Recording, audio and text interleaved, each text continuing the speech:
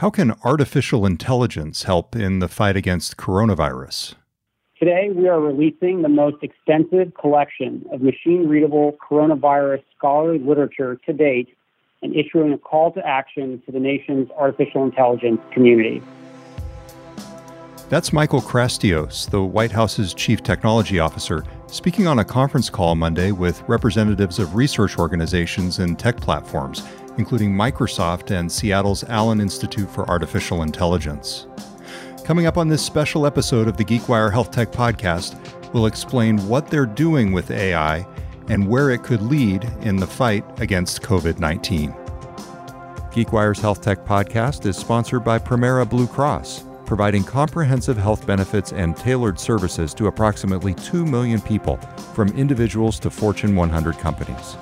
Learn more about how Premera is innovating in healthcare at premera.com/innovation. Hi, everybody. It's GeekWire editor Todd Bishop. Amid the coronavirus outbreak in the Seattle region, the U.S., and other countries around the world, we're going to be bringing you our Health Tech Podcast more frequently, talking with experts and our own journalists covering the story to shed light on the tech and science behind this global health crisis. On the line to explain this AI initiative is Alan Boyle, GeekWire's aerospace and science editor. Alan, what was announced at the White House today, and what role could artificial intelligence play in the fight against COVID-19? Well, a consortium of tech organizations, including Seattle's own Allen Institute for Artificial Intelligence and Microsoft, announced that there's a new database called the COVID-19 Open Research Dataset, or CORD-19, that brings together more than 24,000 articles about COVID-19 and the virus that causes it, and in fact, other coronaviruses. The idea is that researchers can use this database to get in touch with the information that they really need, even if they don't know they need it, about the nature of the coronavirus. And AI is a big factor that pulls all this together. Here's Eric Horvitz, Microsoft's chief scientific officer, explaining the company's role on a conference call with reporters today, organized by the White House Office of Science and Technology Policy. Microsoft contributed our web-scale tools to perform worldwide indexing and mapping of thousands of articles about the coronavirus group and hundreds of articles on COVID-19, and we'll be continuing to update the index.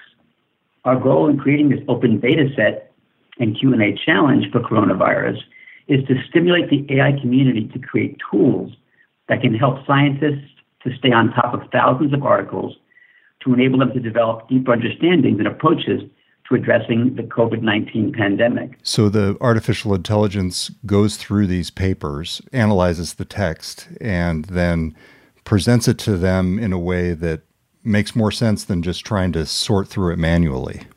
Exactly. It builds upon what the Allen Institute has been doing over the past few years with Semantic Scholar, which is their academic search engine. They pull together information from tens of millions of research papers in all fields of science and have figured out ways to use natural language processing and machine learning to distill the information and really help researchers cut through the clutter. And so they're using the techniques that they've developed along with Microsoft to apply this to the coronavirus issue. And they also have set up a partnership with the National Library of Medicine, Georgetown University's Center for Security and Emerging Technology, the Chan Zuckerberg Initiative, and Kaggle, which is a platform for data scientists to not only present this information, but also to challenge data scientists around the country, millions of them, to come up with ways to mine this data more efficiently. Here's Oren Etzioni, CEO of the Allen Institute for Artificial Intelligence and a University of Washington computer science professor, also speaking on the call.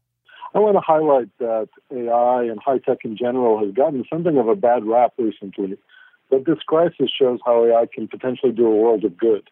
The scientific literature on coronavirus is growing exponentially, and scientists need AI capabilities to do their research on COVID-19 quickly and effectively with the goal of bolstering prevention, detection, treatment, and vaccination.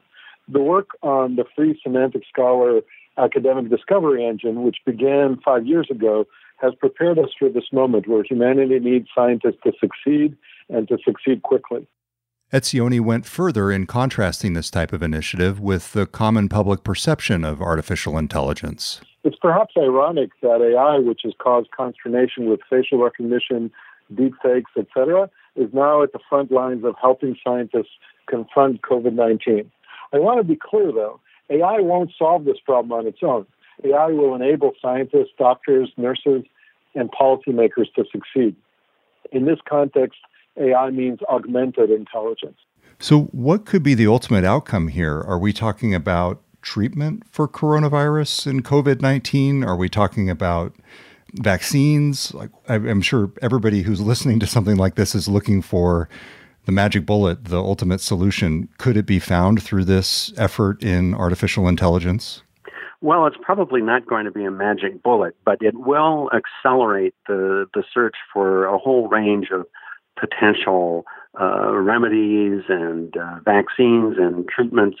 The idea is that it's not really as if the Terminator is coming to save us. It's more as if this is something that will be a tool that helps humans get to what they really need to get to in quicker fashion. It's not something where you'll see a big breakthrough from the COVID-19 Borg. Rather, you'll get something that might be faster than it would otherwise be because COVID-19 is working in the background. What kinds of answers might they find in all of these papers? Is it about recognizing patterns that point to potential therapy, or can you give an example of something that might come out of this? It's more about what is the nature of this virus? How long does it last? What are the most efficient treatments? What's the structure? What are the targets that we can use to create vaccines or therapeutics that will help knock down the virus infection if somebody happens to get it? So it's really on a very basic level that leads to applications like vaccines or new strategies, the social distancing strategy that people have been talking about. That emerged through seeing what the research is and seeing what the effects of different computer models produce. And so it might be those sorts of things where, hey, maybe we've been doing it wrong and maybe there's another way that we can address the outbreak that is more efficient and easier on people. Those are the sorts of things that could eventually come out of it. I thought the question you asked on the call was really good. You asked about financial motivation, essentially. Hello, this is Alan Boyle with GeekWire. I wanted to ask about the costs and the benefits. Are there any transfers of money, or is this all for the common good? And also in terms of potential incentives, what do the people from Kaggle or the other partners get out of this? It might not be monetary. It might be recognition, for example, in a scientific paper. What's motivating the people who you expect to be part of this project? They almost took offense to it to some extent.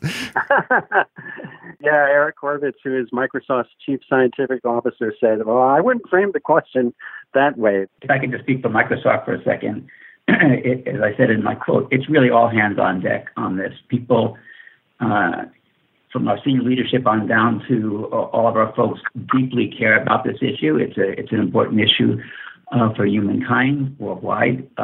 We haven't been thinking about the way you frame the question. Really, this is something that these partners are doing primarily for the good of the order, and it's something that fits into things that they have been doing in other spheres. Microsoft has been active in figuring out the ethics of artificial intelligence. How do you use it in the correct way? And the Allen Institute talks all the time about how they're trying to use AI for the common good. So it's not as if a lot of money is changing hands. This isn't a big government cloud contract, and it's not as if anyone is going to get a prize for figuring out how this database works. It's just something that allows companies like Microsoft and organizations like the Allen Institute to really contribute to what really is a global crisis that we're facing, and how to address that crisis and how to use the tools that are developed to face this crisis to address future crises in other spheres. Maybe there's something that comes out of this that will help with global climate change, or with the food crisis that might be coming up. Will we be able to produce enough food? So this is really just the start of a grand adventure in marrying AI with human-powered research. Well, Alan Boyle, GeekWire's Aerospace and Science Editor, thanks very much for jumping on the line and explaining this to us. You bet. Thank you. Do you want to say live long and prosper? I hope. Let's hope everybody lives long and prospers. Thanks for listening to the GeekWire Health Tech Podcast. See more episodes at geekwire.com/healthtech and subscribe in your favorite podcast app. Follow our ongoing coverage of coronavirus and its impact on Seattle and the tech industry at geekwire.com, and look for our live updates for the latest news. Thanks to our sponsor of Health Tech Season 4, Premera Blue Cross. You can find out more about their work at premera.com/innovation. I'm GeekWire editor Todd Bishop. Be well, wash those hands, keep your distance, and check back soon for another episode of the GeekWire Health Tech Podcast. This season of the GeekWire Health Tech Podcast is presented by Premera Blue Cross. At Premera, we talk about what we do all day. We offer access to healthcare. The card in the pocket allows people to go get access to healthcare. Dr. John Espinola is Executive Vice President of Healthcare Services for Premera Blue Cross. The challenge we have is that we know that the healthcare that they get access to doesn't work as well as it could. So we have a duty at Premera to make healthcare work better. That's our job. We give people access to healthcare, yet we give them access to something that's subpar. We have a moral and fiduciary obligation to do better. We're going to do it in partnership with those who may touch the moment of care. Providers, innovators, entrepreneurs, all of these are going to help us move in the direction we need to make healthcare work better. We're bold enough to take the risk to try to do something that'll make a difference and learn from it and be better along the way. To find out more, visit premera.com/innovation.